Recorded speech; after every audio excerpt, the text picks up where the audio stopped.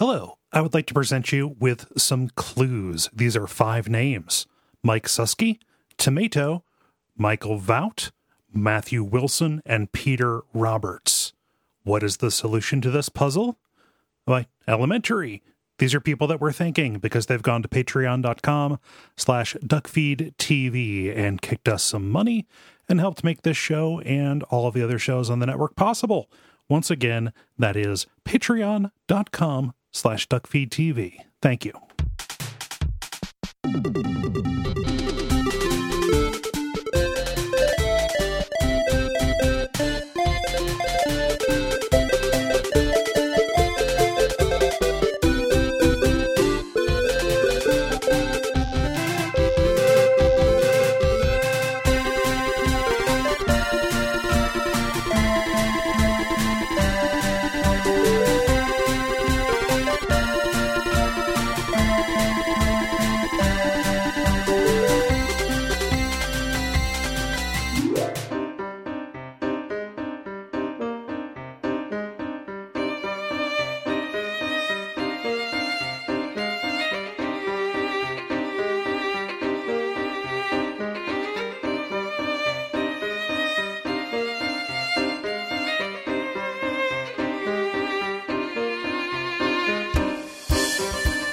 My name is Gary Butterfield. My name is Cole Ross. And you're listening to Watch Out for Fireballs. It is a Games Club podcast. And this week we are talking about Professor Layton and the Curious Village, which is a puzzle adventure game developed by Level 5 and published by Nintendo for the DS in 2007. Yeah. And this episode was executive produced by William. Thank you, William. Thank you, William. We've been meaning to do one of these for a while. Yeah. In part just to kind of see if we could do it. Yeah, it was a pretty big franchise on the original DS. Yeah, continues to this day. Yeah, part of the there's an Apple Arcade entry, and oh yeah, there's that Apple Arcade entry. I kind of fell off of it. I fell off of keeping track of it after they left the original DS, as it were. Yeah. They got into like prequels and stuff. Yeah, it gets a little lore heavy.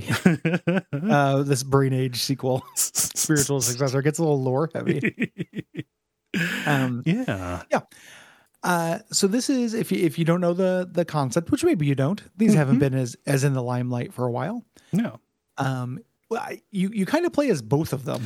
You do. You play as the duology, the dramaturgical dyad of Herschel Layton, who is a professor of archaeology, but is also a detective. He says he's not, but he is. Who loves puzzles. He very quickly jumps onto murder cases. And then his not son. Yes. His nerd. His slave. I don't know his property. I don't know what relationship. It's his Riddle's son. I think I've seen Layton, this young boy, described as his protege. Kinda. It's I don't know what either party gets on any of this. He also carries a lot of the luggage. He does carry it. And there are things I will say in this video game. There are more things that Layton says to me that if it were in real life, I'd start a fight with him than almost any video game.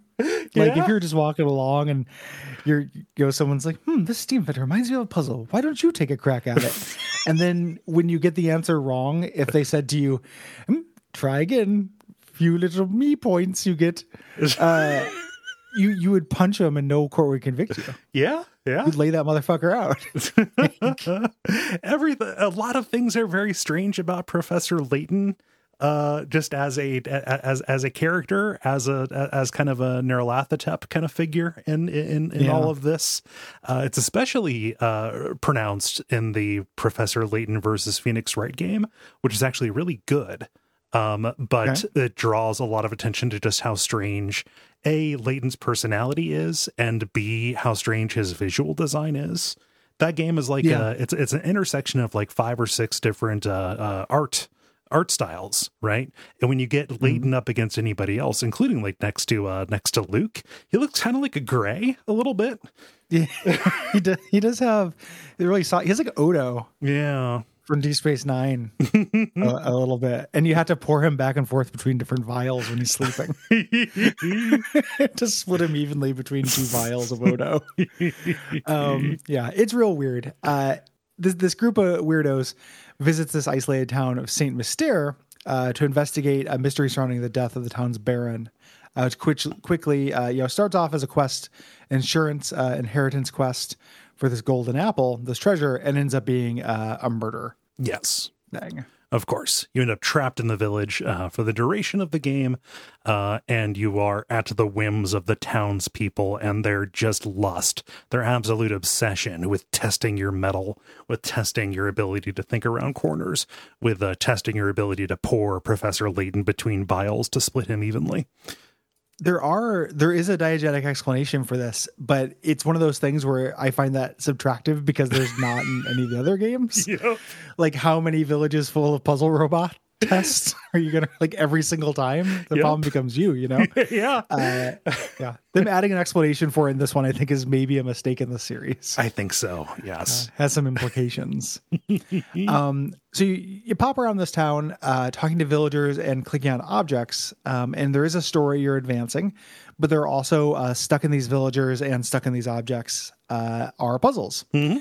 Sometimes these make sense, like you had to find a cat and your puzzle will have a metaphor about finding a cat. Mm-hmm. Sometimes it's just like, this reminds me of a puzzle about, horrible dinner party where brothers didn't like each other. Yeah. Let me tell you this really boring story about it. It really kind of depends. But this is the bulk of the game. Yes. There's the idea. There's 120 puzzles in the main game. There are several different types of puzzles. So they do repeat concepts, but there's a pretty big variety. Even though it's still also kind of not quite enough. Yeah, you do end up seeing weirdly. a lot of just kind of like rebadges of the same one of us is telling the truth and the rest are lying kind of puzzle, Yeah. Yeah. The number of logic grids, and it just kind of like this finds your weakness. Yeah. We'll talk about the types more than anything. Mm-hmm. This is not going to be a walkthrough episode. No. Just like weirdly, this is not the only game that we've done of this type. The activity book genre. Mm-hmm. It's the third one we've done. We did the Seventh Guest and the 11th Hour. I like this a lot better than that, though. Although that one does have its charms. Yeah. It's time. I'm glad you tied that into it, because I was when we were doing the wrap up and talking about the development, it was I was amazed like the Seventh Guest wasn't name checked at all. Yeah, because this has the most in common with the Seventh Guest. Mm-hmm. Yeah. Just, with the story and the environment being kind of this loose, just a connective tissue, kind of congealing the puzzles together. You're going through here, and 120 is a lot.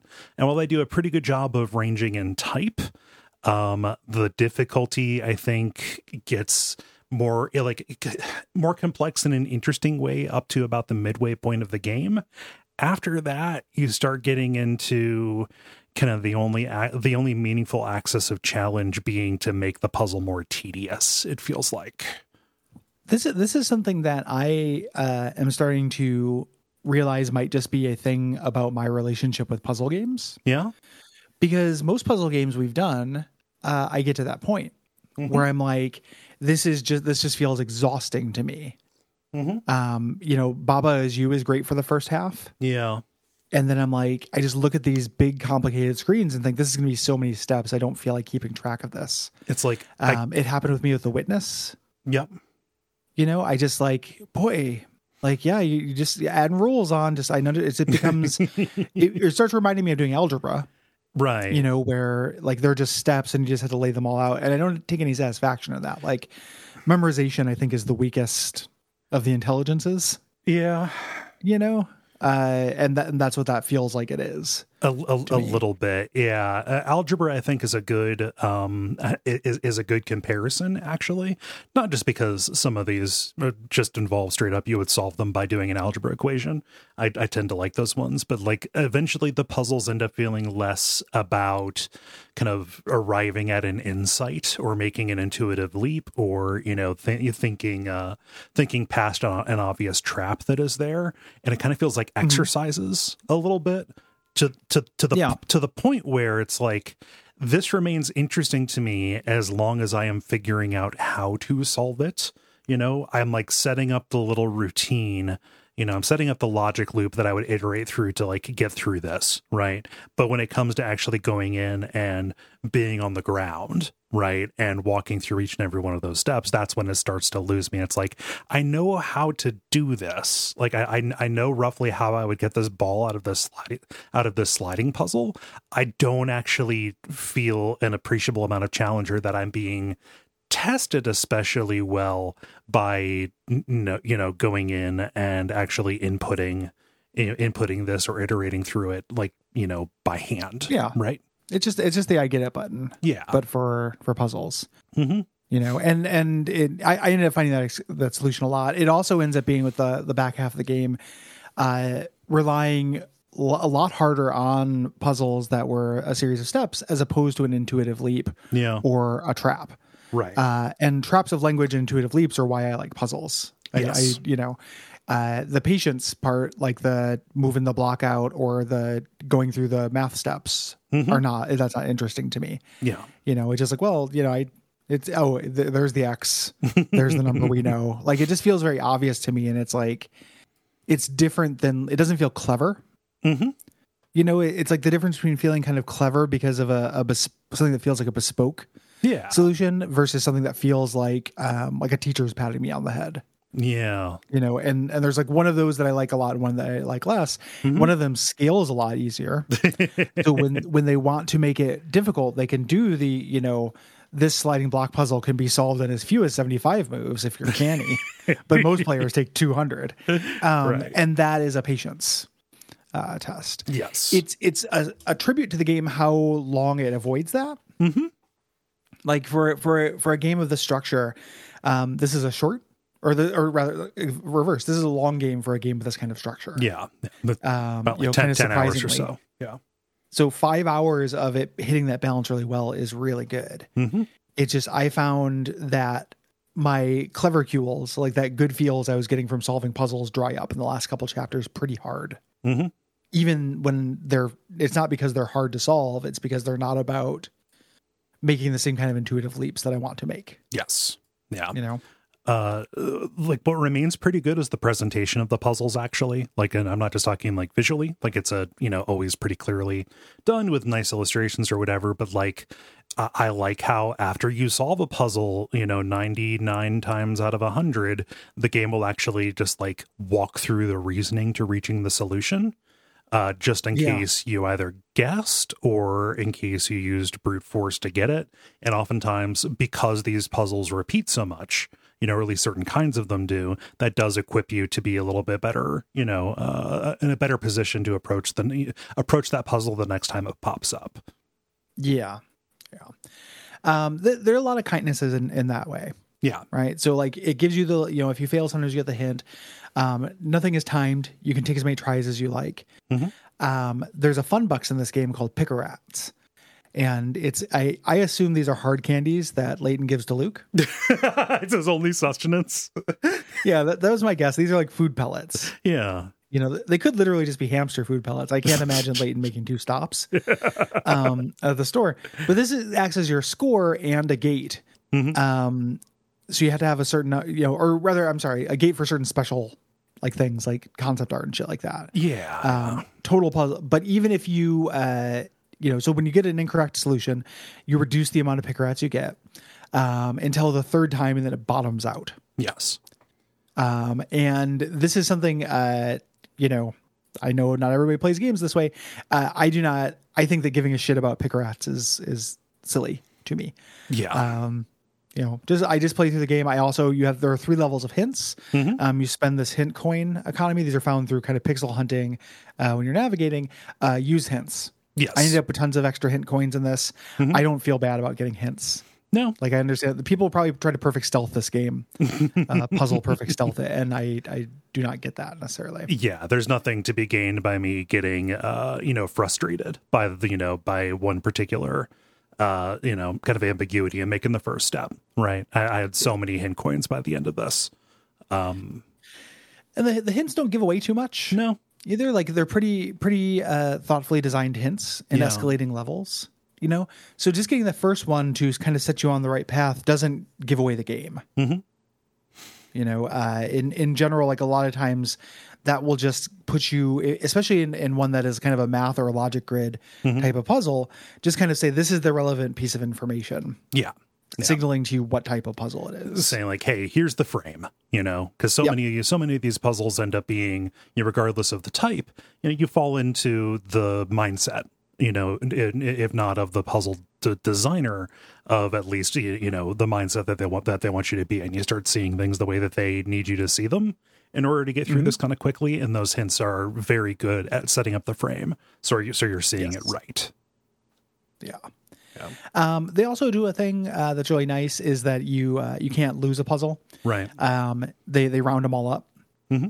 So you can do them all. You can quit up on a puzzle if you're having a hard time. There are a couple of gates, like a couple of places in the world where I'll say you have to have solved this many puzzles total to get through. I found that also pretty generous. Yeah. It's always sailing, 10 to 20 above the required number. I think the final one, like to get into the big, obviously final dungeon or whatever, is only 75, which I got to it with about 100 by that point in the game. Yep. Yeah.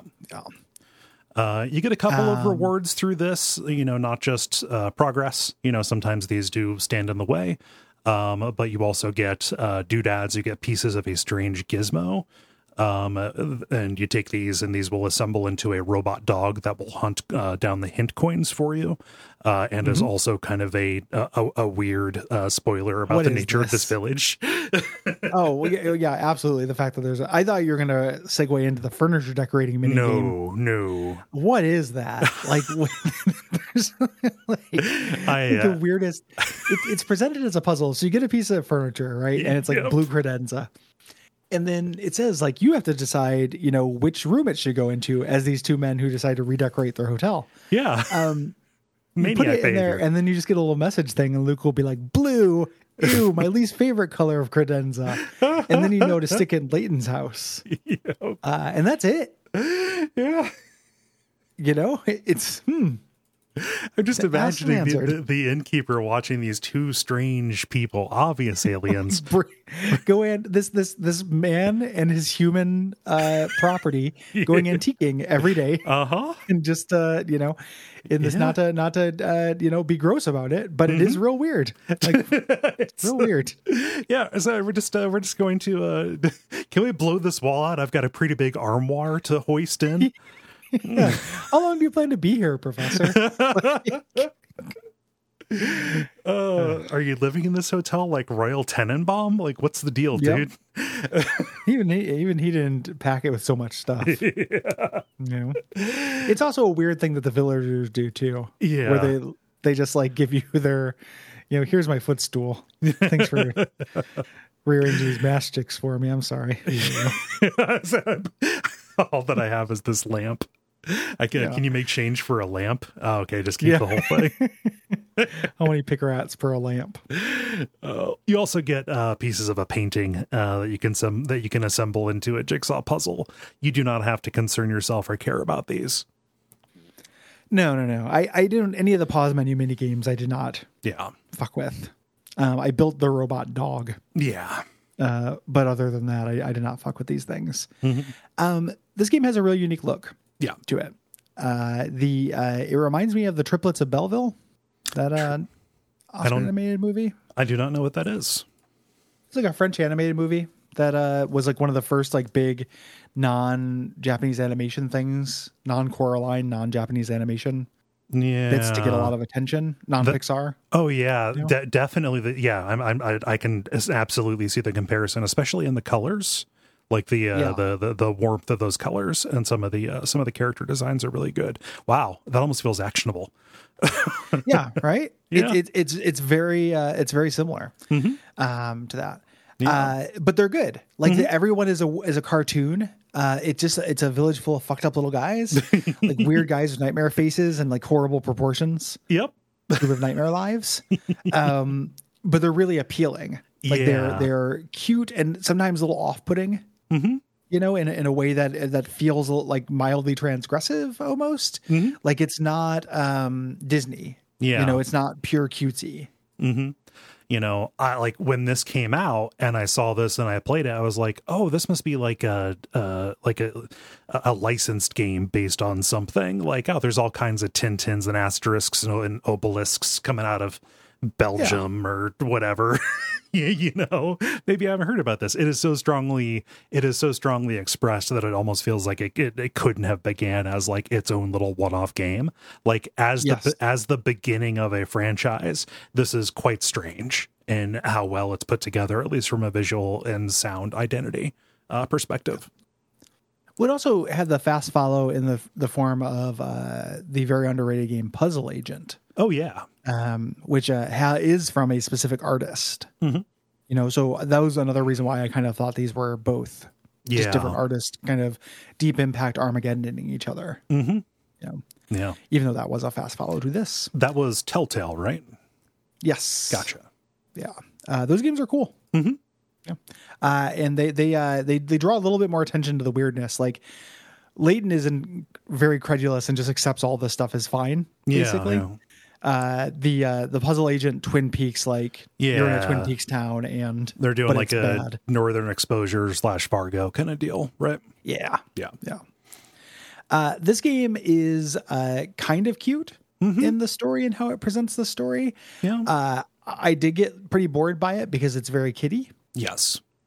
You know, the characters are well sketched. Like there's a little bit of joy. Like Luke will get real pissed. Right? Yeah, I love how angry he gets. Yeah. Angry Luke should have been the angry Luigi. Yep. You know, that came like a decade later because it's real good. Like just like fury, you know, because he's trained to fight in like a cockfight, but for kids, boys. It's like a Pokemon. That Layton does. Yeah. Because it's Layton's Pokemon. He sleeps in a ball. But there's like cuteness to that. Mm-hmm. But the actual like jokes in this are all pretty groany, if anything. And there's a lot of characters slowly expositing. Yes. This stuff. Yeah, it's almost like Layton himself, particularly the way that he speaks. It's almost, you know, he's got a condescension. You know, because in a Sherlock like way, he's always 5 steps ahead of you. But it feels like he is explicitly trying to lull you into a sense of being like comfortable with him so that he can strike. He'll unhinge his jaw and swallow you fucking whole as he talks about the duties of a gentleman. The duties of a gentleman stuff is real weird in this. But yeah, he is kind of he's assumed a form that we're comfortable with. Yeah, it's assumed a form we're all very comfortable with. The human tube, the dancing inflatable guy tube, but as a person. Hey, we'll make somebody buy a car. Yeah, this is created by Akihiro Hino, and he loved this series of puzzle books called Head Gymnastics. I love that. That's very funny, and I love old timey puzzle books like this. Yeah, like you get ones now, and I always feel like they're, you know, even if they're not advertised as such, they're mostly Sudokus. Yes. Old variety puzzle books are great. Mm-hmm. Did you ever have, back when I was a kid, Chris had these and I ended up just kind of like reading them secondhand, but just like books of lateral thinking puzzles. Yeah. Love those things. Yeah, man. Yeah, those are really good. Well, the lateral thinking puzzles are amazing because they're either like incredible or they're just tricks. Yeah, they're horrible tricks where it's just like it depends on whether it's like question first or answer first. You know, if it's answer first, it's a riddle. Like there's an answer and you can guess it. Mm-hmm. If it's question first, it sounds like somebody came up with a prompt and then somebody used that as a creative writing exercise. Yeah, to come up with the most complicated thing that could make that true. And then it gets down to like, oh, nobody said this was on Earth, stupid. Yeah, that stuff drives me fucking nuts. Why did you assume gravity would work that way, you clod? I've done that when you go to Barnes and Noble and there's that horrible graveyard of like books they buy by the pound. And I was like, ooh, lateral thinking puzzles. And every time I picked them up thinking, you know, hoping it was going to be the ones for my youth, I pick it up and it's that shit. Yeah. You know, there's a non-Newtonian physics wormhole opened up. Okay. You know? Yeah, okay. The other version of these that were really cool were You Be the Judge books. Oh, yeah. You know, yeah. Yeah. Where it's like this guy says he's allergic to tomatoes, but his sandwich had ketchup on it. The game's afoot. Motherfucker. Just like, wait a minute. So they both drank the same drink, but one was poison and the other wasn't? Well, wait a minute. One of them drank faster. Haha, it was in the ice cubes. Yeah, just bullshit. Like that kind of shit. Yes, go to hell. Yeah, I win, book. I lower my flaming sword on you like an archangel. Yeah, toilet town for you. Yeah, those were great, and this was head gymnastics. I would also have gone apeshit for. Yeah.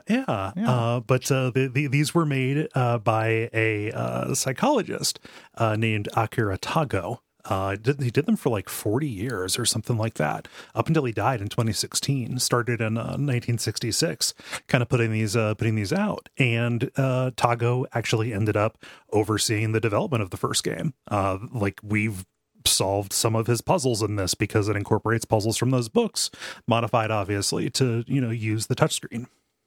Well, it was originally the idea was to make it an official head gymnastics game. There's a Beta 64 video about this, about the beta assets from the version of this that did not have a story really, and was just going to be a straight adaptation of head gymnastics. And they ended up having this kind of compromise.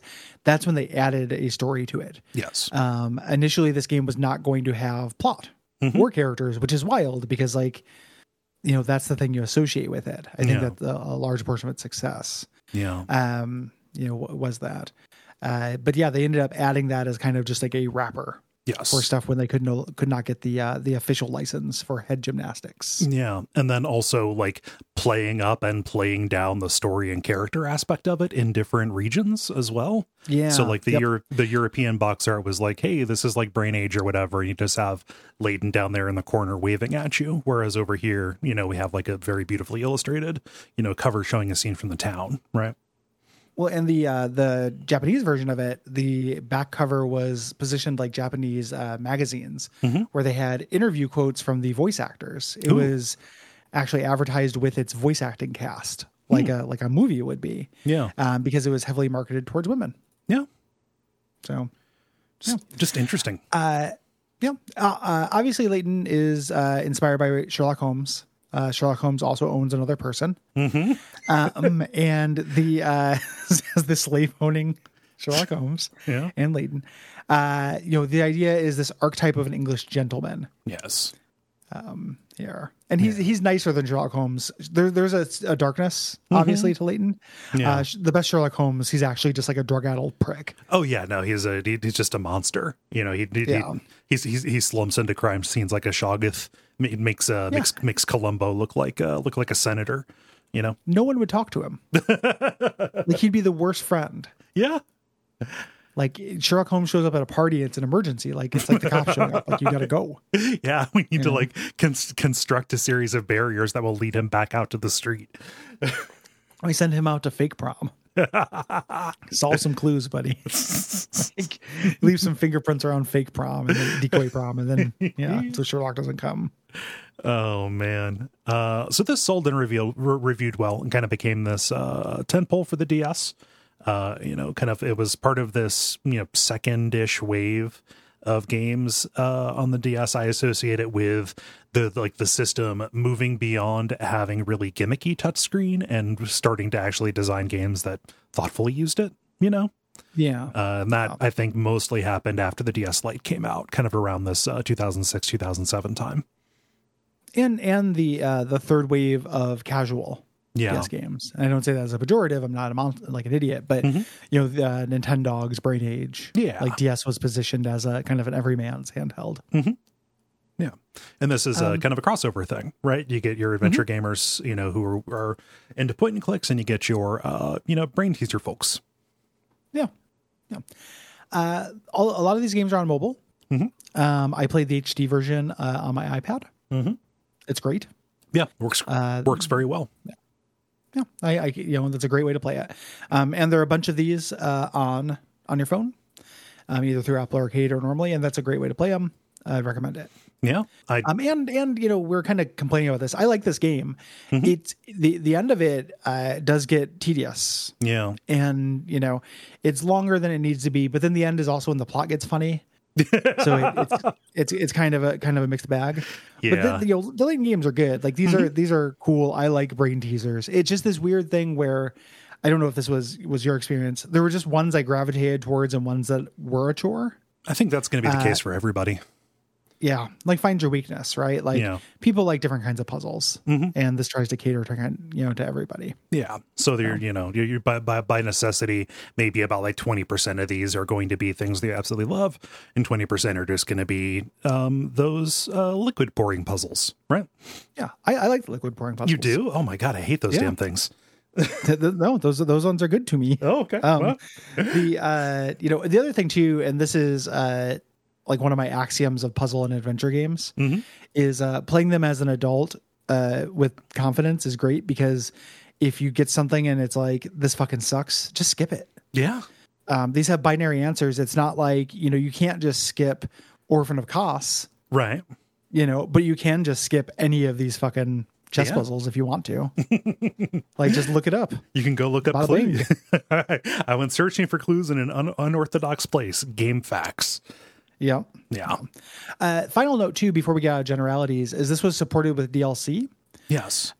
Which were puzzles of the week that you picked up. And I think it's a really clever way to do it. Like once a week for a long time, you would just get a new puzzle. And a bunch of those are pretty good. Like they experimented in those. They're not, part of the base game. We're not covering them because we're not covering individual puzzles on this, but they are neat.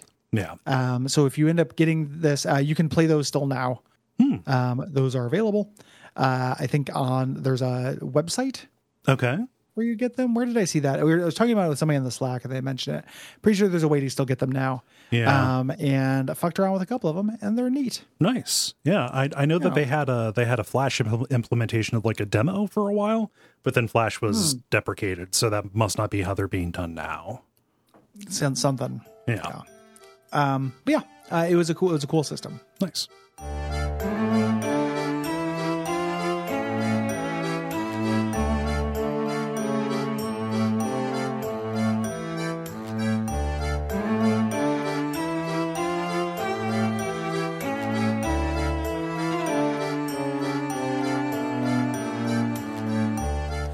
Let's get into it.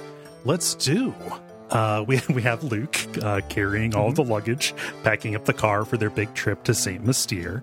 This opens up with, and very frequently is peppered with, really nice fluid animated sections. Yeah. They don't look like anything. Like they just like one of the things that I really love about the way that these are drawn is they don't look. When I say don't look like anything, I mean they specifically don't look like anime I had seen before. Just shut up. Like I know there's probably stuff that looks like this, but stuff that I'm very familiar with, or Disney. Right. Like it reminded me of when you would see, in the 80s, like you'd watch a Don Bluth cartoon or something. Yeah. And be like, oh, there's another way to do it. It doesn't all have to look like Disney. It could look like Secrets of NIMH. Yeah. It is like some like a weird Eastern European Little Mermaid VHS that I had that fucking terrified me. Yeah. Like I love things that show that they're more than just like a strictly Eastern or Western style, even though I understand this was developed in Japan. Yeah. And this is in terms of origin and provenance, it is. But the way it looks like something completely new and different. Yeah. It's a Japanese team doing what feels like a Northern European kind of animation style. Yeah. And it rules. You go. It absolutely rules.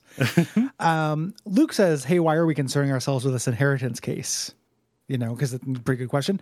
And Layton says this is more complicated than that. Right. Baron Augustus Reinhold passed away 2 months ago, and his will revealed the existence of something called the Golden Apple, which is an invaluable treasure he's hidden away, and whoever can find it can keep it. Yes. And the Baron's wife, Dahlia, sent a letter to Layton asking him to come to the village, and Layton's gentleman thing is he does anything a woman says. Yes. Which is strange. That is his PUA mindset. That's what they told him to do. So she sent him a letter, and this letter contained a map that is also our first puzzle.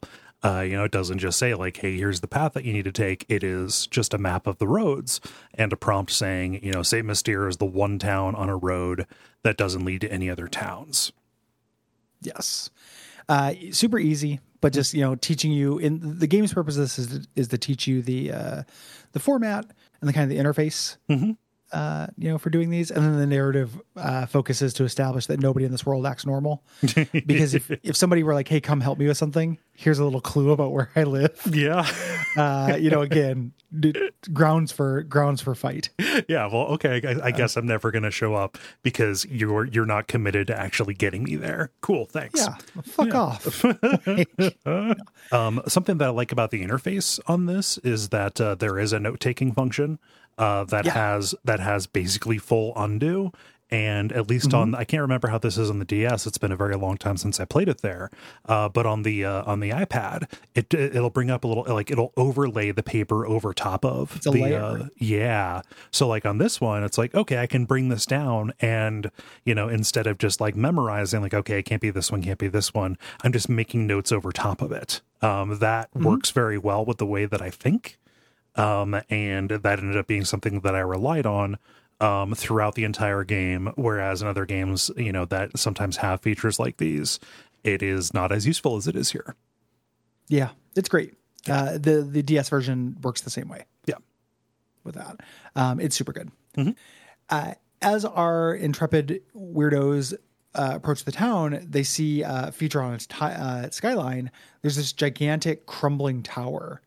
It looks like where the kid lived in the beginning of Ready Player One, like just a bunch of shipping containers on top of each other. Yeah, like crumbling. It's a weird blight town in the middle of Saint Mystere. It's like a bunch of houses that have been kind of like stacked together here. It's like the house from What Remains of Edith Finch. But it's very strange. And if you think, oh yeah, that's where this game is going to end, it absolutely does. So yeah.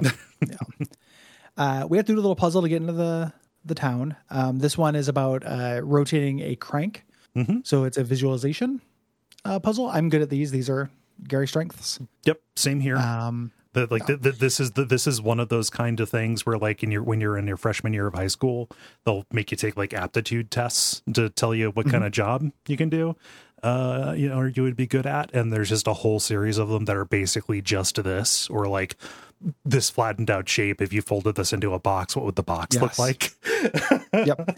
Well, because when we were in high school, they really thought one of the hottest jobs, like ascendant job, was going to be crank reverser. Yep. Like right now, like foolishly, they didn't think it was going to be coding or anything to do with computers. It was going to be taking cranks and flipping them around to a different way. Just day in, day out. Got to get those bridges up and down, my friend. Yep. And there's just a whole bunch of decoy cranks they added to but that's also a thing. You go to your job and somebody's added a fucking decoy crank. This whole thing is like a simulation designed to get people to commit suicide or homicide. Your town. It's one of those psychological tests where it's like, oh, the actual test is the waiting room, and they're waiting to see like who loses their patience and leaves. Yep. Like this is just it's just a tolerance test, is what it is. Yeah, this old man who lives in the fucking underground. This guy's got to go. This is where the game begins as we enter the town. Yes. We get our title screen and stuff. Yeah. The town is apparently abandoned, but as we walk in, we start running into some villagers. These are some puzzles are mandatory. You have to solve them to get whatever piece of information the person is going to give you. Oftentimes you will run into a puzzle just by talking to somebody, to see if they will advance things for you. And you can back out of those if you want to. Yeah, or you're just hunting for puzzles. Like I always wanted to get all the puzzles. It kind of changed as I was getting, losing patience with the game. Like in the first half, I was really scouring for puzzles. And then by the time I was ready for it to be done, like 6 or 7 hours in, I was just letting the chapter roundup do it. Yeah, yeah. Just following the critical path. And I'll just do these all inside Grandma's weird hut and have her watch me do it. So. Yep. I will do it to entertain her. Yeah. But you get a few kind of like different kinds of puzzles. I've made a note of these like incidental puzzles where the first of a kind of puzzle shows up. as well. We don't have to hit all these, but like if any of these stick out to you there. One that got me, that like tripped me up because I felt like I figured out, like I felt like I knew how to do it, but I kept getting the wrong answer, was counting the number of times a digital clock display will show the same number 3 times in a row. Same. Yeah. What fucked me up was 10:01 through 10:09. Yep. Yeah. That zone. Mm-hmm. So same. Yeah. That one was really hard. That one got me. The weights one I think is cool. Mm-hmm. Like when they do these weights ones where you have a limited number of ways and you have to kind of like determine which side is heavier or which weight is actually off calibrated. Mm-hmm. And this section ends with us in front of the manor talking to the servant Ramon, who's going to end up being important. Mm-hmm. This guy's real fucking creepy. Yep. Looking in general, I was like, oh, this guy's the killer. And he gives you the 3 wolves and 3 baby chickens river crossing puzzle. Yeah. I had, you know what? I had never run into this version of it before. The 3 wolves and the 3 baby chickens. The one that I grew up with, like chickens and sacks of grain. Yeah, it's the chicken, the wolf, or the chicken, the fox, and the sack of grain. Like I have a distinct memory of my dad like asking me that, like just before some kind of school activity and like walking me through it. Yeah. Yeah. They do a couple different variations of this one as well. Mm-hmm. So yeah, classic. Yeah, and that's just about recognizing that, like, oh, I can move the same thing back and forth a bunch of different times. Like I don't, you know, this move can just be to set things up for the next one. Yep, and you can have moves where one thing goes across. Yeah, it doesn't always have to be 2. Inside the manor, we run into Matthew, who is kind of like a Final Fantasy 1 version of Bob Balaban. In terms of how he looks. Yeah. He's the butler. he always looks panicked. I love it. Yeah, he's really having a hard time. And he gives us our first matchstick puzzle. I get the sense that these are controversial, according to the internet. I always like these. Yeah. This is the kind of visualization that works for Gary. Yeah, like this is the one with the dog that gets hit. It's like, okay, you know, here's a little matchstick figure of a dog. You know, by only moving 2 of these, can you make it so that it looks like he's been hit by a car? The trick being, you don't have to show it from the same perspective. The second one, you just make it look like he was squashed flat and you're looking at him from above. I also don't mind these. Or like when it shows up, like, here's the pyramid of coins. Can you invert it by only moving 2 or 3 of them? Yes. Stuff I like that kind of thing. Yeah. I don't know if it's just the, you know, my Cracker Barrel heritage coming through that, like, I've just run into these a lot. But like, even when they've popped up, I know they're a big deal in Hotel Dusk. Like those are ones that trip people up in that game and its sequel. This is not a problem for me. No, and there are ones I absolutely find annoying. Yes, that are my weakness. It just starts off like not just these easy versions of them. I mean, historically, if I'm moving a matchstick, I'm having a good time in this game. Yep, I'm laughing, clapping, pointing. Yeah. So we get to go meet the family, the Knives Out, group of malcontents, inheritance malcontents. Yeah, the terrible adult children. The Schitt's Creeks. We get some hints here as well. We look at the paintings and we see that the Baron had a daughter who is not in the picture anymore, whose name is Flora. Yeah. She's the only character who has a head shaped like that. So when a mysterious woman shows up later, it is very anticlimactic. But as we step in to talk with the terrible adult children, Dahlia's fluffy little cat, Claudia, runs past us, and she is furious that we didn't stop her. And Layton is really quick to jump on the grenade about this. Yeah. It's he's going to go get this cat. There's an element of simping to Professor Layton in his gentleman PUA mindset that he provides. Just a fucking white knight carrying that printer up and downhill. Yeah. He is absolutely a dog for that WAP. And it comes through. Like, he's not going to notice you, bro. These puzzles, it's not going to work. Oh man. We're introduced to a kind of puzzle that I generally don't like because I don't remember enough about them, which are ones about geometry. I appreciate that these are not math problems. Yeah. They're always tricks. It's like, here's a couple of triangles or a circle and a triangle, and you can intuit the length of one side that you need based on the Yeah. information there, Yeah. even if it's not immediately obvious. Yeah, you don't have to do the Pythagorean theorem. It's just like, okay, we know that, like, what ultimately ends up being the length of one of the radius of the circle, and because one of the sides of the triangle just goes from the center of the circle out to the end, that's what we're guessing. Like, oh, that's just the radius. It doesn't matter what angle it is. It's always going to be the same because this is a circle. Yep. Yeah. I have a hard time with these. Yeah. I'm fine. Even though I get that I get that they're not just math problems. Yeah.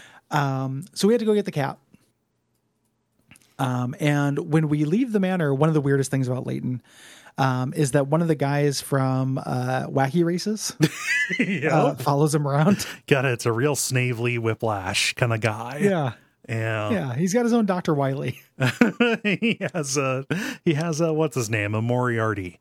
This guy who crash lands, he appears and he's covered in smoke, and we see him mostly in silhouette, but I'm going to get you, Layton.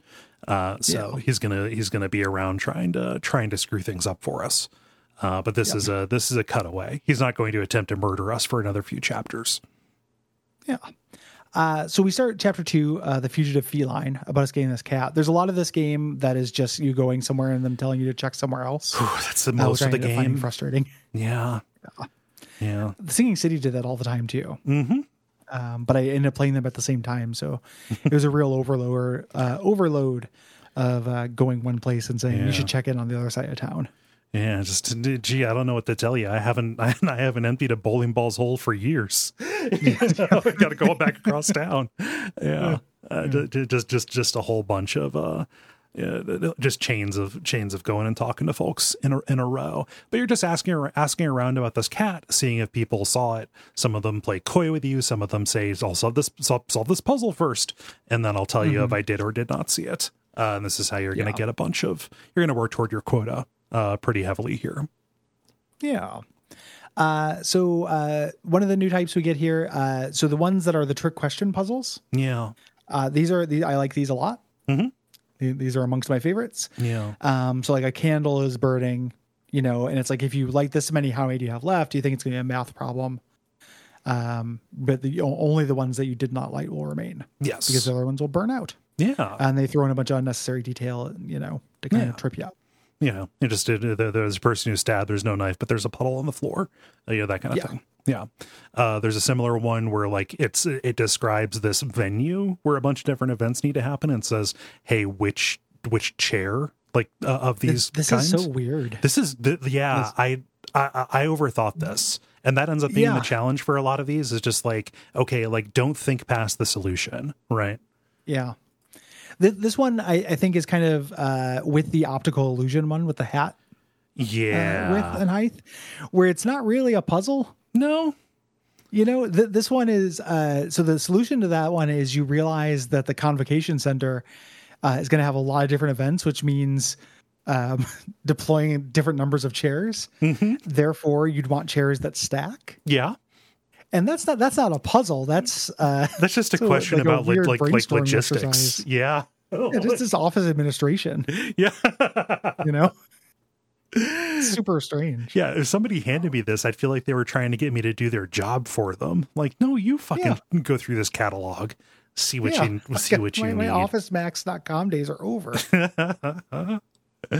Yeah, and the optical illusion. I regret to say that I did take a Post-it note and just mark the measurements, figure it and out. See. Yeah, because I'm not just going to do it. No, I'm not going to trust my eyes, because fuck that. It's an optical illusion. That's the point of them. Yeah, there's not really a puzzle there. No. Yeah. A little bit closer is the Sierpinski triangle formation. How many of the triangles that you need to draw in order to make this big Triforce of 36 triangles. Kind of understanding that there are the ones you draw, and then there are the implied triangles within. Negative space. Yeah.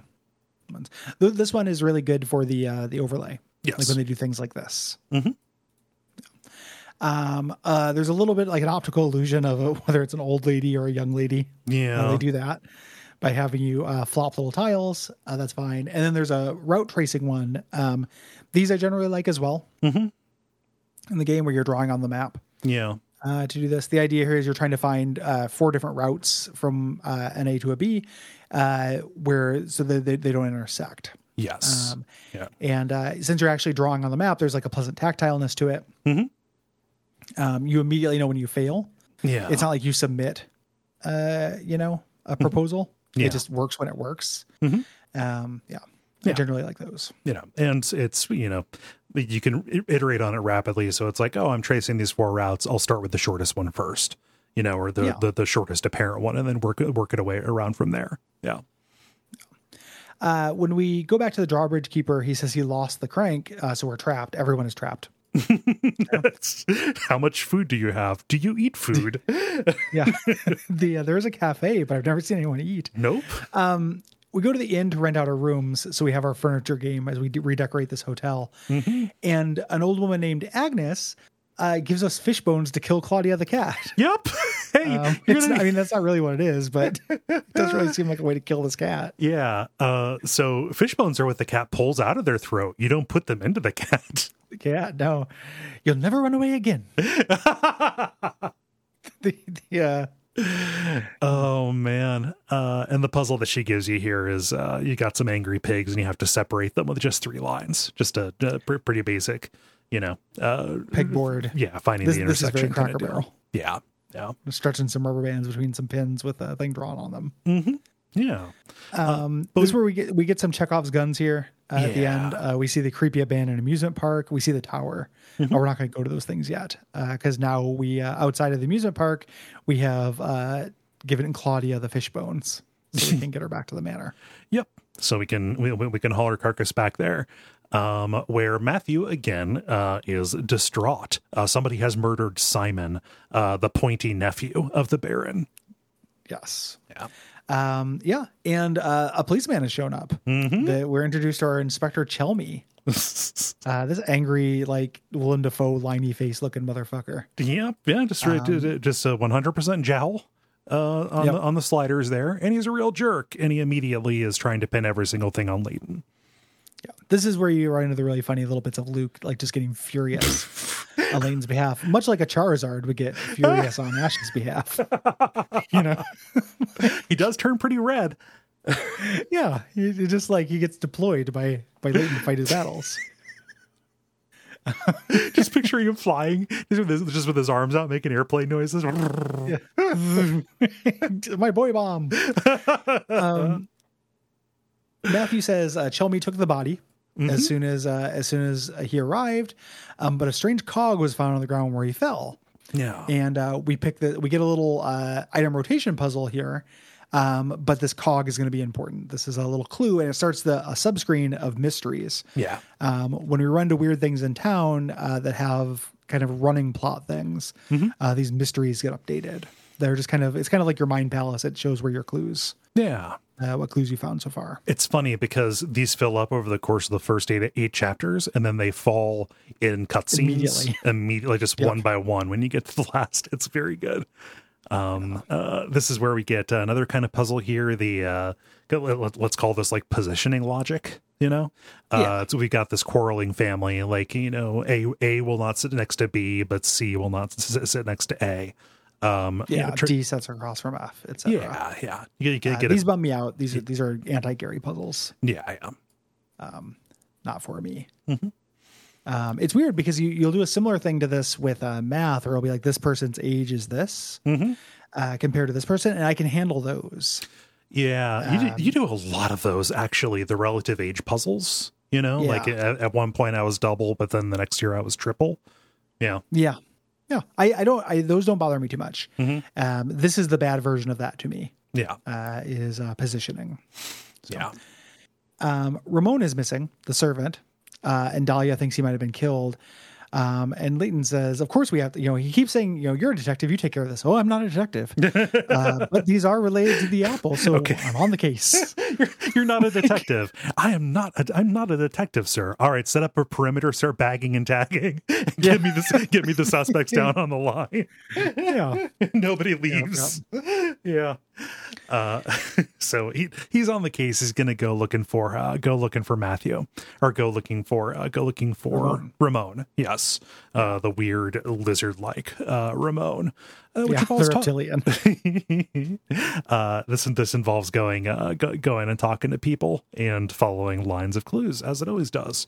Before we go, we can actually talk to Matthew, the panicked butler, about a painting that we see in a parlor.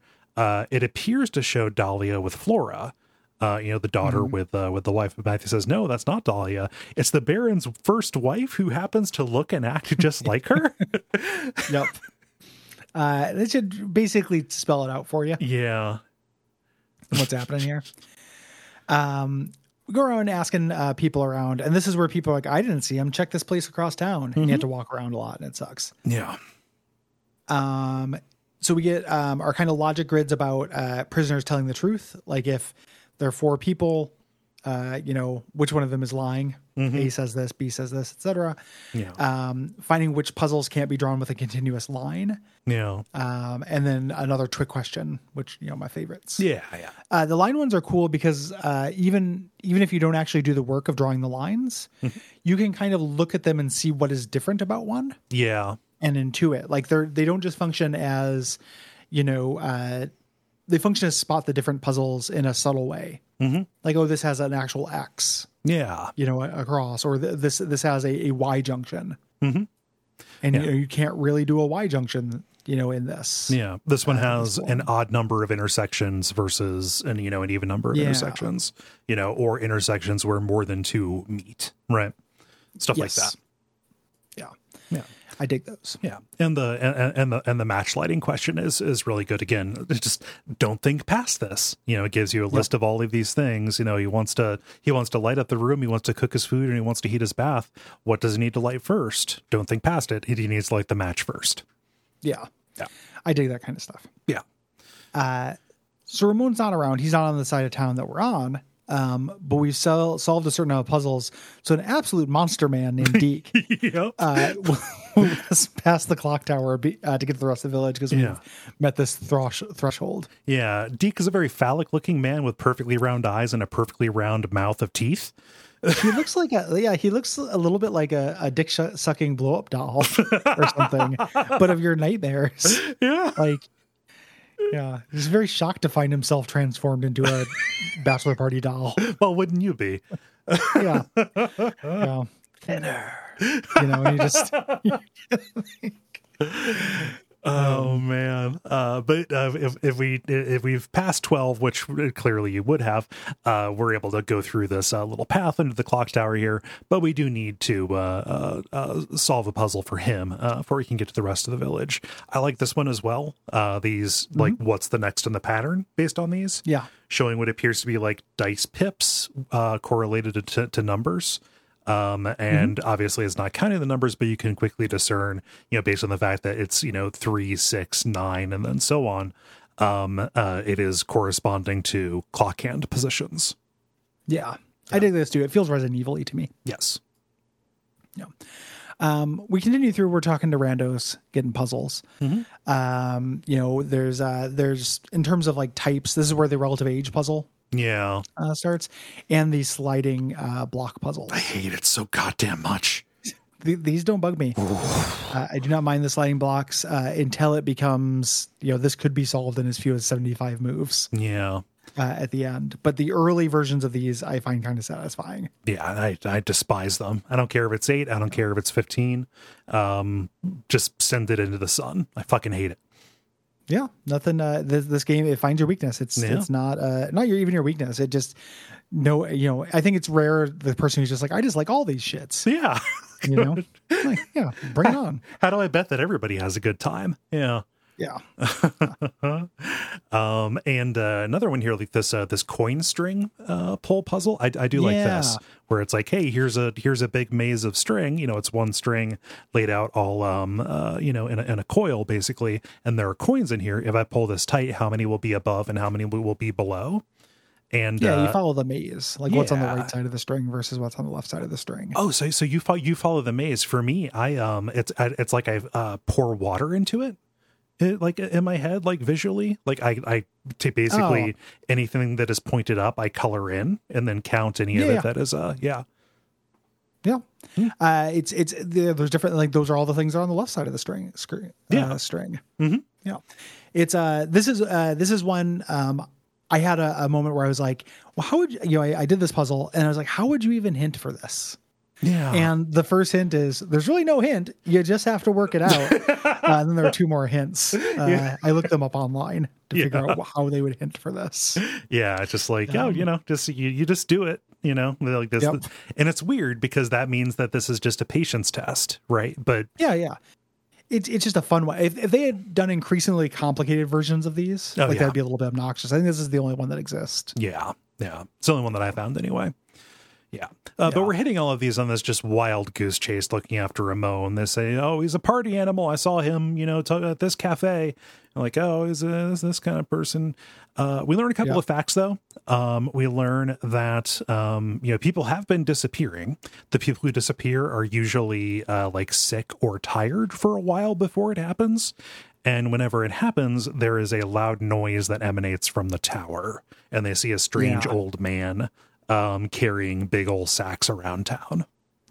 Yeah, person sacks.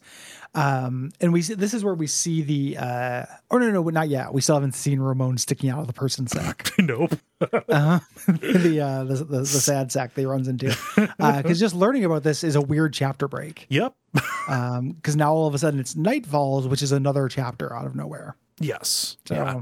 It gets dark, and the people who are out on the streets change, and certain buildings are going to be open. But the hunt continues. Yes.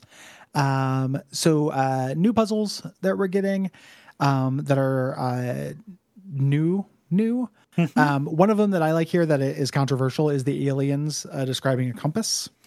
I can take or leave this one, honestly. I understand people who dislike them, but I dislike it. But I was just like, oh, that sounds like a compass. It's not a very well-designed puzzle. The wording on it was kind of strange. Because they talked about putting a hole in the paper, which I focused on a little bit, and the compass, to me, doesn't necessarily always put a hole in the paper.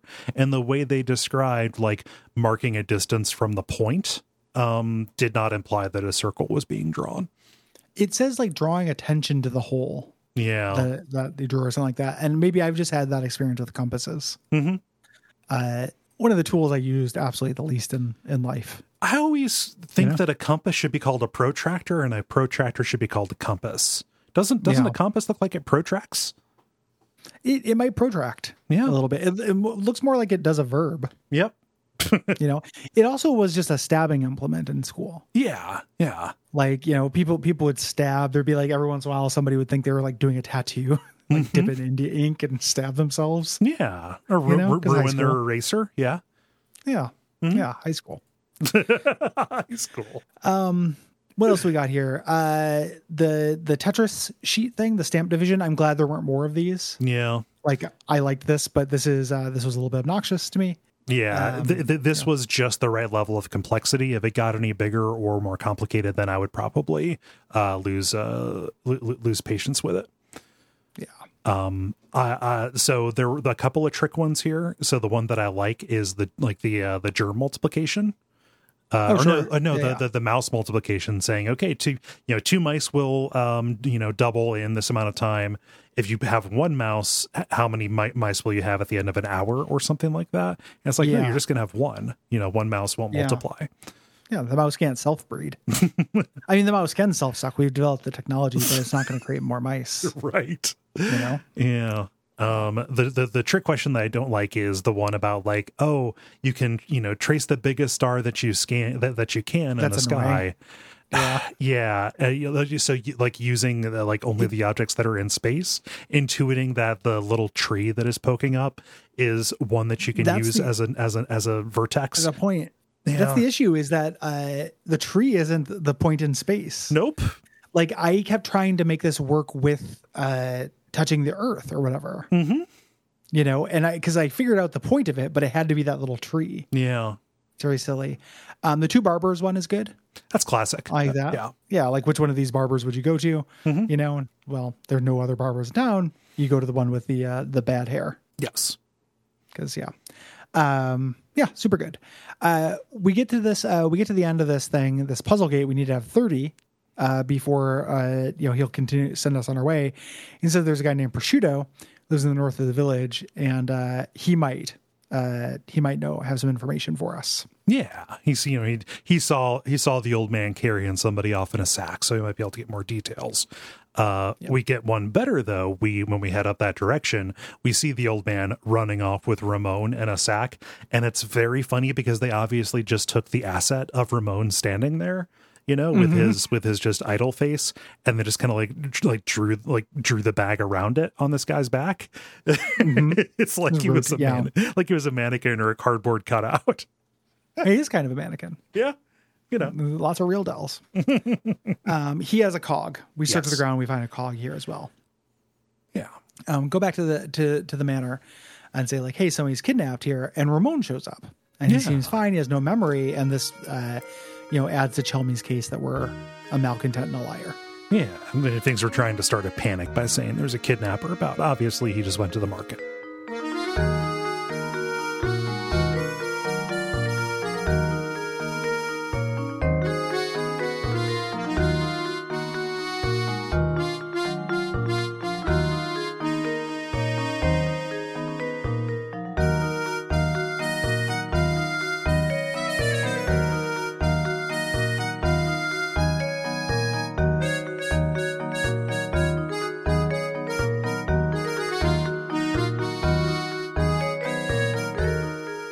So we wake up in the morning. We're going to try again. We wake up in our hotel. Chelmy sent for us. Yeah. This is about when we start finding diary pages on the ground with very direct exposition about what's going on. Yeah. This page right here mentions that Lady Violet, the first wife of the Baron, has been feeling terribly ill. We're going to be getting more of these as we go. Yeah. We get up to the manor. Chelmy is berating Matthew for serving him sweets. He hates sweets. Everyone knows it. This ends up being important later to the parlor scene. It's a load-bearing fritter. Yeah, he's a load-bearing fritter. Chelmy dismisses, says, you're useless on this case. So we're like, okay, well, let's not worry about the murder. Let's go get that golden apple. Yeah. Yeah. And start asking around, looking for stuff. I like this one, finding which is the tallest part of this pile of stacked rectangles, kind of like different sheets of paper. That was fun. Visualization puzzle. Yeah. Yeah. Kind of imagining how it would look at a 3/4, like how a 3D object would look at a 3/4 head perspective, overhead perspective. Yeah. I also like the logic of cutting the ring in the tangle of rings to make a single chain. That was good. Just kind of like breaking it out into like a little node chart kind of deal. This is our first straight up pegboard. Yeah. So for Cracker Barrel fanatics, this is we've gone down to Cracker Barrel Junction. Yeah. So yeah, and this is just intuiting like, oh, you can make a cross of 90-degree angles in this. It just had it can be at a rotation and make it bigger. Yeah. Talk to Matthew. He says that we're like, hey, who would know the Baron best? That's how we're going to find this apple. He says Ingrid used to work as a servant in the manor. She might know more. Yeah. So we go there and she talks about how the Baron's first wife is buried on manor land. So we go to desecrate. Let's get your shovel, boy. Yeah. Not again, sir. I said, get the shovel, boy. A gentleman always digs up his prey. Come, mysteries about. Oh, day or night. Yeah. So kind of go down into this vault and we find this, very beautiful statue of Violet underground, amidst kind of this field of flowers. And Matthew, points out to us, the Baron's journal, if you're interested in this, you may want to read this. And you poke through and it talks very cryptically about the craftsmanship of what we have to assume is the statue, saying, oh, it reminds me of my sweet Violet when she was alive. Flora doesn't like the thing at all. I like this misdirect because it actually does complicate things a little bit for you. Like it is one of the briefest moments where it points away from everything being robots. Yeah. It also is, once you realize this is robots, it's a great little moment of darkness. Yeah. Flora not liking the thing and running away from it is a really lived in, sad little detail. I'm sad. You know? I'm sad to say I doubt Flora will ever take to it. I can't blame her, as I've changed its memory. The truth of what's happening here is so much more tragic than any of the trappings indicate. Yeah. Or they do the jaunty soundtrack. Yep. Like the goofs about, all this stuff. Like, it is actually like a really weirdly sad story that is not treated with any gravitas whatsoever. Yep. It's very funny. Yeah. Oh man. He's left everything. His diary ends with him leaving everything in Bruno's care. We don't know Bruno, and we know everyone in town. Yeah. And nobody knows Bruno. So that's a problem here. Yeah. Our only clue, the Baron left the location of this secret place with an old friend. So we need to go find this old friend out in the town. Yeah. Some more puzzles that show up. Nothing that's breaking too much new ground. Mm-hmm. Here, there's a variation on the. Would you rather make $1,000 or 1 penny doubled every day for a month? Yeah. There's a little variation on that, but it's always whatever's not intuitive. Right. Or it wouldn't be a question. So otherwise, just take lower pay that increases more frequently. Yay. Yeah. Yep. So while we're out searching for this friend, we, something kind of strange happens. The sausage vendor, who's been giving us some puzzles every time we talk to him, he says, "Hey, that vase that you ordered is here," and tries to hand it to us. But we didn't order a vase, and he calls us crazy. Obviously, you were here. Something's up. Yeah, this subplot is real strange. Yeah, what this vase is going to lead to. What did all the weird, similarities between this and The Sinking City? Oh yeah. This like framing that happens about 2/3 of the way through in both of them. Yep. We find this newspaper article about Chelmy, and this one, he's very nice. He loves sweet potato fritters. Yeah. He loves sweets actually. Yeah, it's his favorite word, especially when they're made by his wife. This is just describing a very nice Chelmy, not the bastard that we've seen. Yeah, not dark Chelmy. But the Baron's old friend is this vendor named Archibald. We can go talk to him, and he says, the Baron gave me this desk of his right before he passed away. If you want to search this, you can, and you do. You just kind of poke around at it with your stylus, and you get the kind of this hidden sheet of paper with a rectangle on it and a red X marking a spot on it. Mm-hmm. Yeah. Yep. You can use this later. We get called back to the inn where the innkeeper says, another tenant just dozed and dashed. He trashed his room, and it sounds like our weird little Dr. Wiley. Yeah. The way that she describes him. Smells like cigarettes. Yeah. The description of the smell is funny because it took me a minute to realize it wasn't just that he's just a stinky guy. It's because he crash landed and we saw him covered in smoke before. Because he did a Robotnik crash into the town. Yeah. I just assume that he smelled like smoke because he smoked, and that's gross. Yes. But you're probably right. Yeah. So we've kind of reached we have this sheet of paper, but we've reached a bit of a stopping point. So this takes us to chapter 6, the elusive tower, where we start turning our sight to this tower, which nobody that we've talked to has ever mentioned going there. And in fact, if it has ever come up, it has been people saying like, "Hey, it's real scary. Stay away from that place." Yeah. We end up with this is an infamous puzzle. This one where you're getting a text message or you're getting a message from a girl and you're trying to figure out what the secret message is. I hate this thing so much. And the idea is just that she has like fumble fingers when she's texting. Mm-hmm. But they're not like offset in the same direction even. No. So in any other puzzle, what would be extraneous information, which is the direction on the piece of chocolate, like which side of it has a bite taken out of it, like with the number, that is indicating which direction the key is off. Also, it's not a person who is texting this message to you. This is a person who normally texts. They don't usually sit down and write something at a QWERTY keyboard. And also this is typed in chocolate. So you are looking at it seeing, okay, the direction of the bite is here, which means that, if this is a T and it's pointing to the right, they actually meant to type a Y. This is way too many unintuitive leaps. It's real stupid. And the message is text me. They make conversation hurts that say this now. Yeah, come on, man. Yeah, I don't care for that one. One bit. I do like constructing the cubes with the smallest number of wires, but again, that's just spatial reasoning stuff.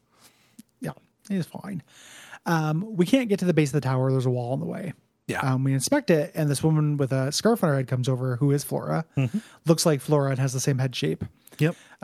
Says stay away from the tower. Yeah. I don't know why she's telling us to stay away from the tower. You'd think she'd want to be rescued, but I don't know. She's also not. saying, "Hey, stay away from the tower," but she leaves a brochure for us, pointing us to where we can find the key to the tower.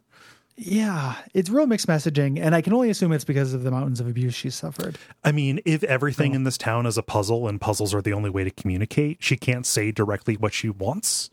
Yeah, it's like a geese. Yeah. Yeah. So, but we do find a brochure here. It is pointing to the amusement park. She must have left it as a clue for us. And as we leave, we get the villain cackling, saying, yes, you're walking right into my trap. Yep. So the park gate is locked. So we need to find the caretaker, who is also the guy who works in the sewers. So there's a sewer level. And Professor Layton.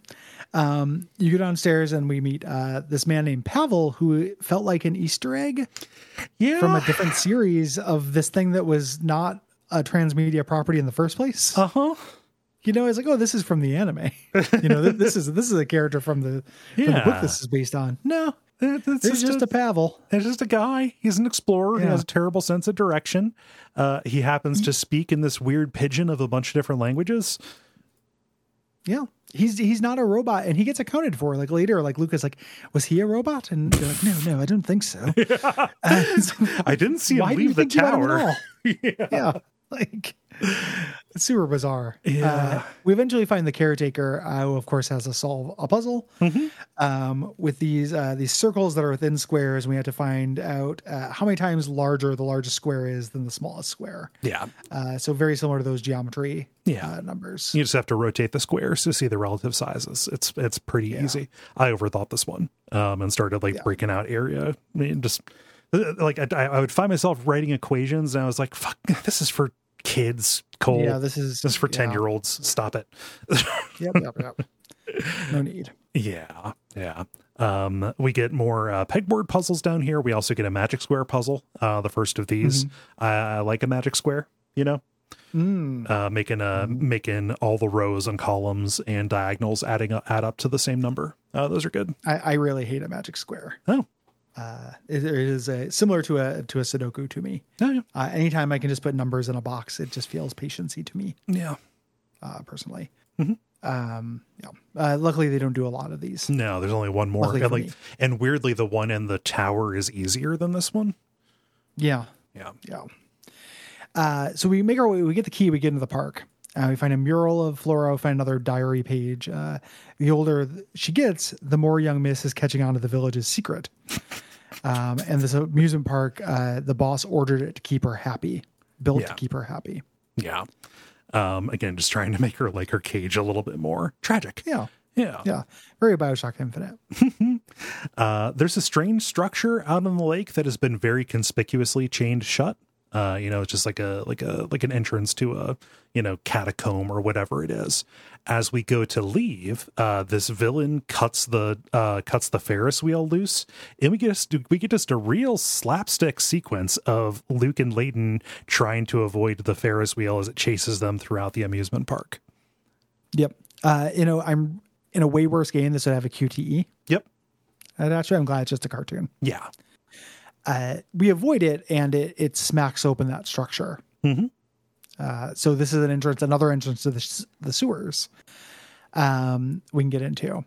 There is a little puzzle where we had to find intersecting lines to find an arrow in the shape. So it's all these kind of like random, almost mosaic. Yeah. Kind of bits, like a stained glass window, and we're coming up with the arrow that is there if you follow only certain lines. Very simple, but it tells you which way to go.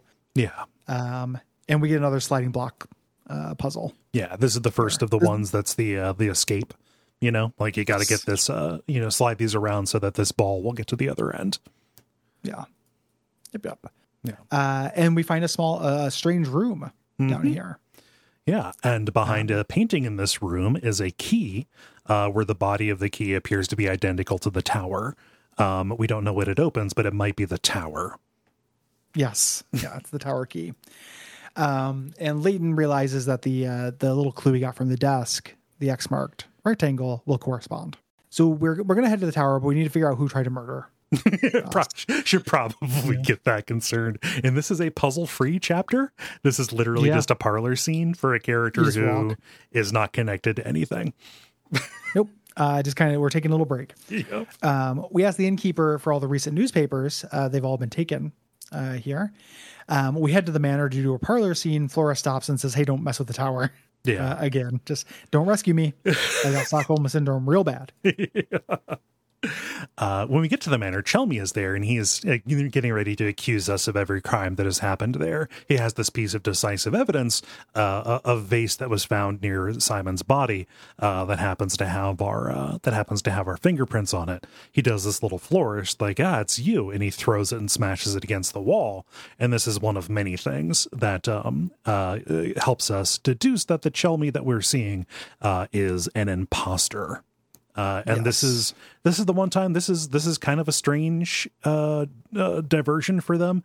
They quiz you about the things that you've seen so far as you're doing like almost like a trial on this guy. So it turns a little bit into like a Phoenix Wright kind of deal, as it's like, wait a minute, what did we learn about this favorite foods? And then you select those, and then it advances it. Yeah, I'm never going to turn down a parlor scene. No. Like it is the most satisfying thing that can happen in media, I feel like. This is a pretty small ball one. And, it turns out that, this being your supervillain, Don Paulo, did end up feeling like it would have additional weight if I knew who Don Paulo was. Yeah. Or Don Paulo was more directly related to things. Like he does show up with his Dr. Wily device to chase us out of the tower in pretty soon. But he doesn't seem particularly important to the main plot. Right. He's not really connected to anything. He's not trying to get the apple. He doesn't know about the apple. He doesn't care about the apple. He just wants to kill you. Yeah. Or get you thrown in jail forever. Yeah. It's just weird vengeance for stuff we don't understand. Yeah. He flees. Yeah. He leaves. He leaves his realistic rubber Chelmy mask. What happened to the real Chelmy, whether he was killed so this guy could take his place, what happened to Chelmy's wife, we do not know. I think later games have the real Chelmy involved, possibly. But I do not know that for certain.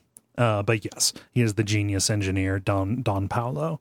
And the path to the tower is clear now, taking us to chapter 9, kind of the final exam here, the tower's secret. Yes. So we had to do 75 puzzles, as you mentioned. That's not difficult. No. And we go inside, and this is, as we head in, we fall through the floor. There's a little workshop with blueprints of the different villagers and their little gear keys, similar to what we've been finding when people get kidnapped, and a security monitor view of every part of town. Yeah. And before we can look into this too much, Bruno confronts us. Yeah. Says, who's the mastermind behind all this? Hey, you're interfering with my work by poking around at all of these corners. But if you're insistent on doing this, what you're looking for is at the top of the tower. Yeah. He says he manages the town, and Layton also parlor scenes this shit. Yeah. He's the truth of the village. The villagers are all robots. Bruno built and maintained them, and the whole town is a puzzle to see if somebody is worthy to have the golden apple. There. Let's talk about worthy and golden apple there when we get to that reveal. Right now, it makes sense. It's very good.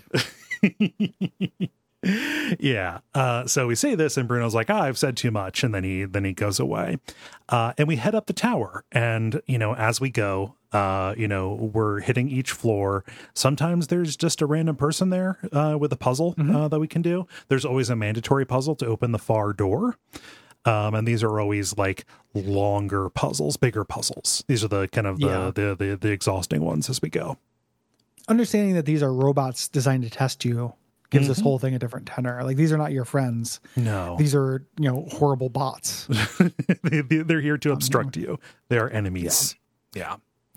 In general, I don't like this tower, and these puzzles just end up being, you know, as we mentioned earlier, just longer without being particularly more interesting. Yeah, you know, so like the slide escape puzzles, there's a magic square that's weirdly easier. There's like a positioning logic with a bunch of different suits of cards and things like that. It's just what if previous puzzle, but with more with more variables.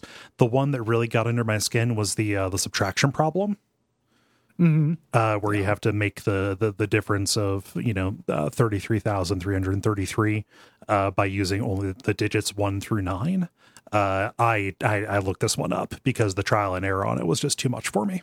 That's exactly what Magic Square puzzles and Sudokus feel like to me. Really? Huh.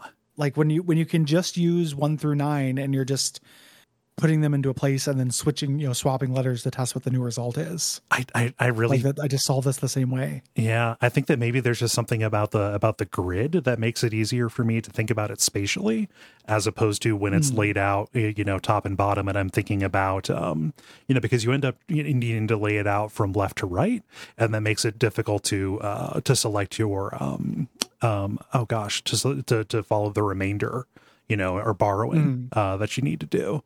At least that was the case for me. This feels like a completely different thing to the Sudoku or the Magic Square to me. They activate the same spot in my brain, which is plug in numbers until it works. Yeah. There. So this did not particularly bother me. This is where like the slide escape puzzles and everything gets super odious to me. Yeah. And as we go, Layton just lays out all the mysteries to Luke. You idiot. I could have told you this before. I hope you weren't nervous about getting murdered because I knew what was going on. Yep. You're a fucking idiot to worry. The sounds are Bruno's machines reactivating people. Dahlia was built to resemble the dead wife. But the Baron couldn't bear the resemblance, so he changed her personality. And then Flora did not like her robo mom anymore. Yeah. Real doll mom. So both of us can't be happy at the same time, basically. Yep. Terrifying. And then we get to the final puzzle here, which is another pegboard puzzle. We've got to find the total number of possible squares on this irregular pegboard, and each peg can only be used once. Thankfully, they give you multiple different, they give you a color select as you start drawing these out, so you don't end up getting visually confused. Yeah, there's something very funny to the final puzzle of this game being a pegboard puzzle, and just like dun dun dun. You know? when you finish it, you can be seated for your eggs meal. Yeah, you know, exactly. For your flapjacks. You get up to the top, and there is a fake little quaint cottage here, full of luxurious things, and we're now purely in the ending mode. Yeah. Here of plot reveal after plot reveal. Buckle up. The one with the scarf shows up here. This is Flora, and Layton goes, "Of course, you're the golden apple." So the Baron, he's died, and in his will, he's like, "I would like my daughter to live in a robot tower, surrounded by test bots." No human interaction, please. Just the wire monkey. Literally just what if a person was raised by the wire monkey? Yep. And the idea is somebody who is good enough at doing pegboard and liquid, picture pouring puzzles can take my daughter. Yep. They get her. Not, like there's next of kin. There once was, right? At some point before they were fucking replaced with replicants, Yeah. And, so we know the Baron's only been dead for a certain amount of time. In my head, she's been raised like this from a baby. Yeah. I know that's not true. But it's still like you're pretty young. You got to go live in solitude in the tower surrounded by the bots. She's been disappeared, and nobody really seems that concerned about finding her, for a reason. Although they should be concerned because the people of this town were made kind of to protect her. So if she just keeps disappearing. Yes. You know? And all they can do is walk in these little circles and tell people how many matchsticks they have. Yeah. And just, It's really surreal. yeah. Well, will you be a good father to this person? Like, will you make sure she gets her homework done? Okay. Okay. So at what point is this stack the tallest of these different squares? Okay. Yes. Yeah. It's a way to make Laytons. Yeah. Like, this is how Laytons reproduce, because we don't know what village he got Luke from. Mm-hmm. But, spoiler, he ends this game with a new kid. Yep. You adopt the daughter. You don't take what's in the mystery box. Nope. You take the kid. You take the family. You take the person. Yeah. You now own the golden apple at the end of this.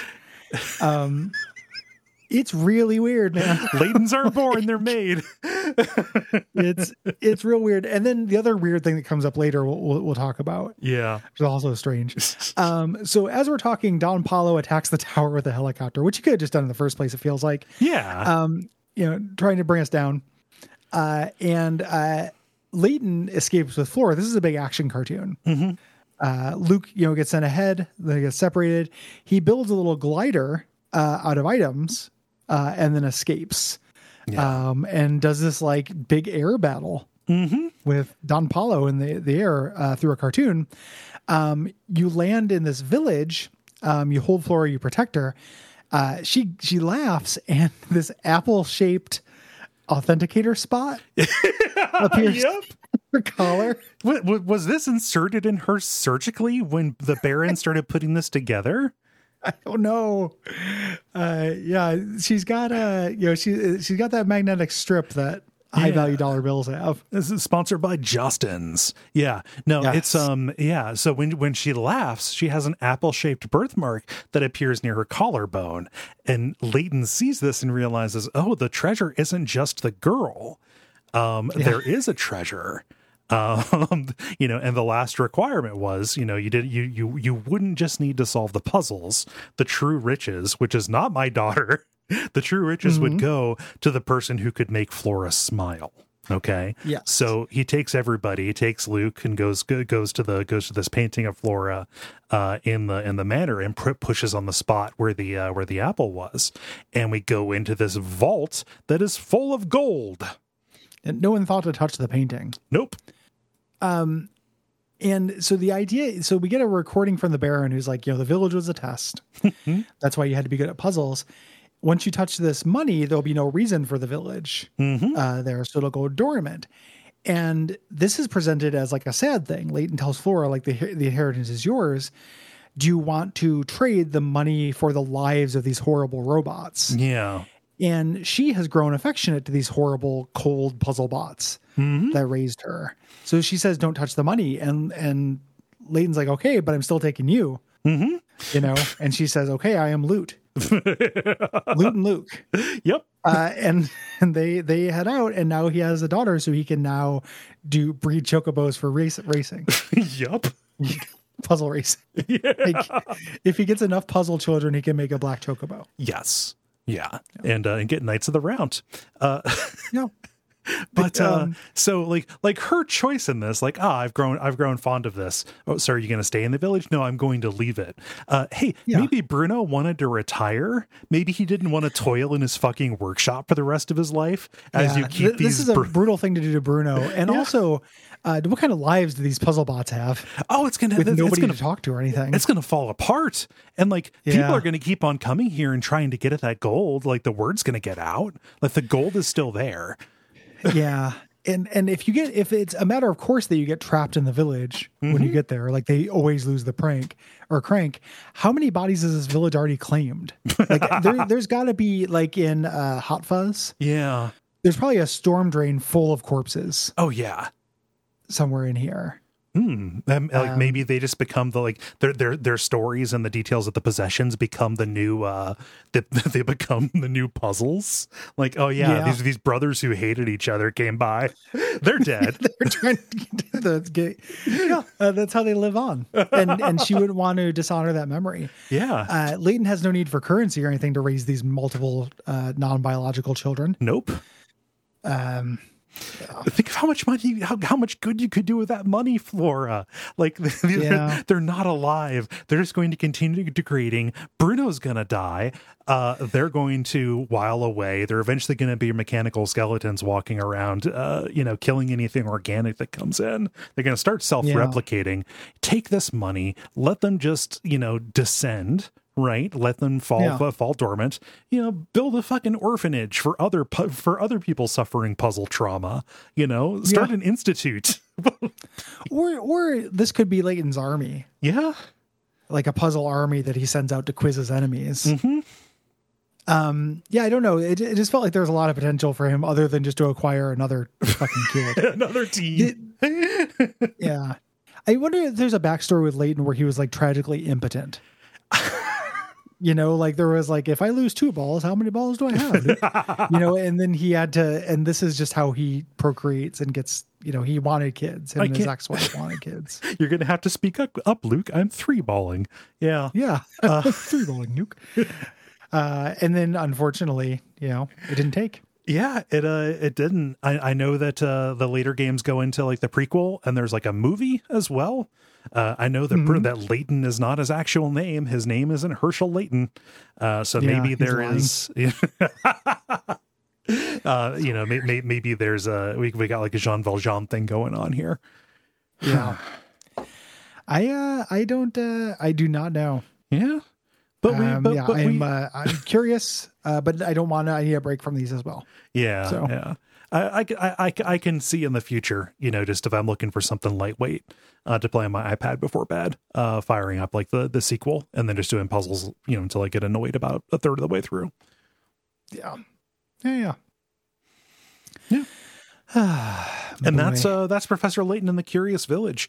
I laughed out loud at some of the reveals because like the robot thing made itself clear, but the bleakness, the darkness of what the apple is. Yeah.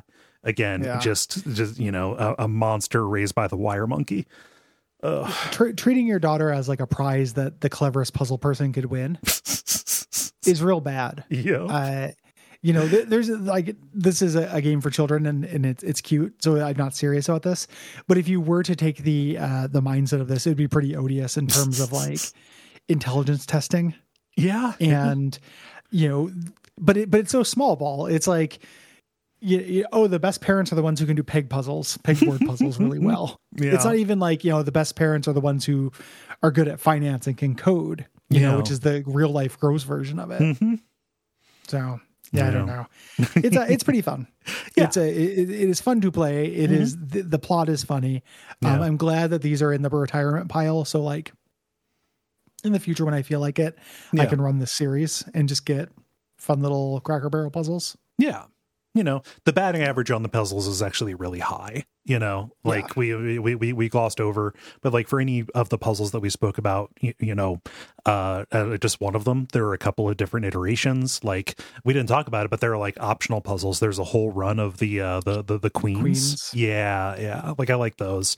It's a standard puzzle, but it's still fun to do, and the wrapper that is around this, is charming, right? And I can only imagine that they get better at that as it goes along. That's the thing. Like I beat the second one of these, the Diabolical Box, and I played a little bit of the third one, but then that's when I fell off. And if they got better at like, it is very frustrating just traveling in this game. Yeah. It doesn't take that much time, but it's pointless. Mm-hmm. If they got better at integrating the two things, I could see these really taking off. Yeah. And getting a lot better. I want to put in a good word for Professor Layton versus Phoenix Wright. That is only on the 3DS, but that is actually really good.